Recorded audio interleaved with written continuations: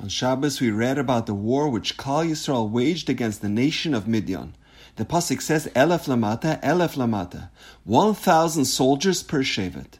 Moshe instructed the Jewish people to mobilize an army consisting of 1,000 men from each shevet, for a total of 12,000 troops. But why the repetition, Elef lamata? So the Medrash explains that there were actually 3,000 men that were recruited from every shevet. 1,000 to fight the war, 1,000 to stand guard, and 1,000 to daven for a successful outcome. But the question is, Hashem specifically commanded Klal Yisrael to wage this battle against Midian. In fact, whenever the Jewish people went out to war, it was done with Hashem's authorization. They first consulted with the Urim V'Tumim that was situated on the Choshen worn by the Kohen Gadol.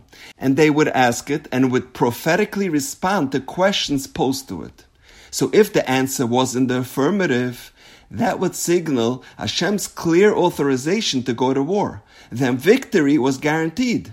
Hashem would certainly assure their success. So why did they designate 1,000 people to daven?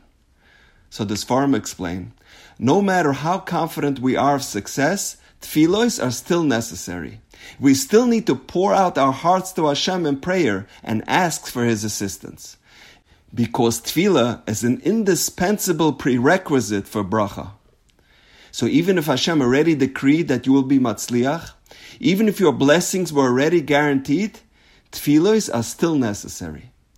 For example, Hashem decrees in Rosh Hashanah, mi ya'ani, mi ya'asher. Who will be enriched, who will be impoverished? And the Gemara says in Masechtas Rosh Hashanah that a person's parnasa is fixed on Rosh Hashanah. On Rosh Hashanah, Hashem decrees how much a person will earn that upcoming year. So if that's the case, why do we have to go to shul to daven every day?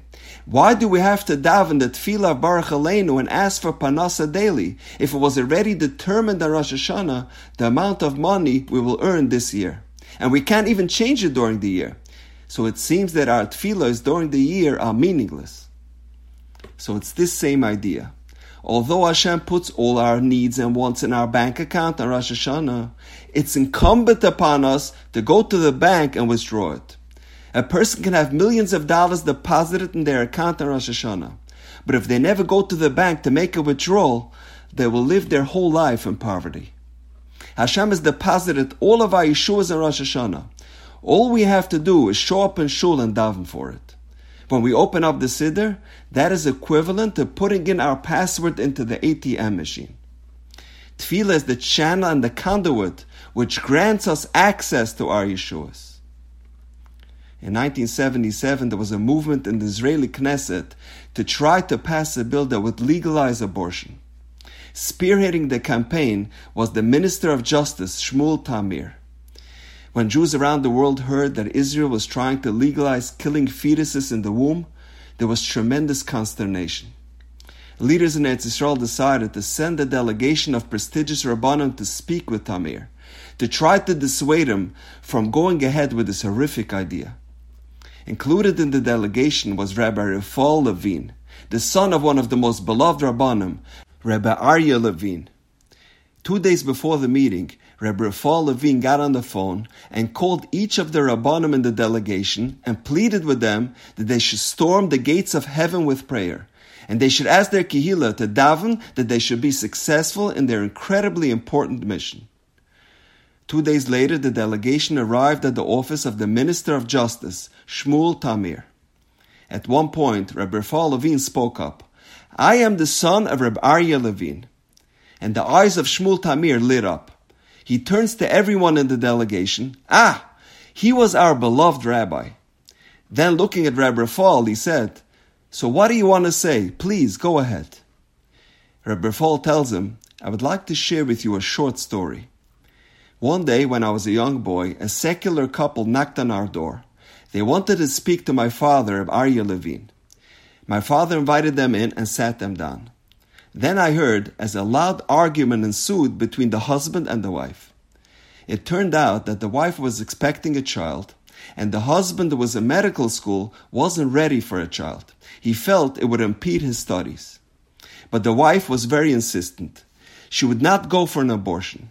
She was adamant about keeping the baby, and they couldn't come to an agreement. This went on for over an hour. My father listened intently to both sides. All the while, he was trying to persuade the husband that they should bring the child into the world. He promised them that the child would only bring them nachas and would have a major positive impact on the family. Finally, the father was persuaded. He agreed to let the fetus live, and they would bring the child into the world and raise it with love and affection. After concluding this heartwarming story, Rebbe Rafal leaned across the table towards Shmuel Tamir, looked him straight in the eye, and said quietly, a few months later, the couple had a baby boy. They named him Shmuel. He grew up to be an important person. His name is Shmuel Tamir. And Tamir was shocked. He said, Rabbi, you sure it was me? I never heard this story. Rebbe Rafal tells him, call your mother right now. On the spot, Shmuel Tamir picked up the phone and called his mother. At first, there was silence. Then his mother responded quietly. You have to understand, times were different then. Tamir slammed down the phone. He looked up at the delegation. Distinguished Rabbanim, you have nothing to worry about. This bill will never hit the Knesset floor as long as I am the Minister of Justice. On their way out, one of the Rabbanim asked Rebbe Rafal, did you know this story 2 days ago? And Rebbe Rafal said, of course I did. So why did you call each one of us and insist that we daven? It must have been clear to you that the story would be a slam dunk. And Rebbe Rafal told him, slam dunk ahin, slam dunk aher. Story this way, story that way.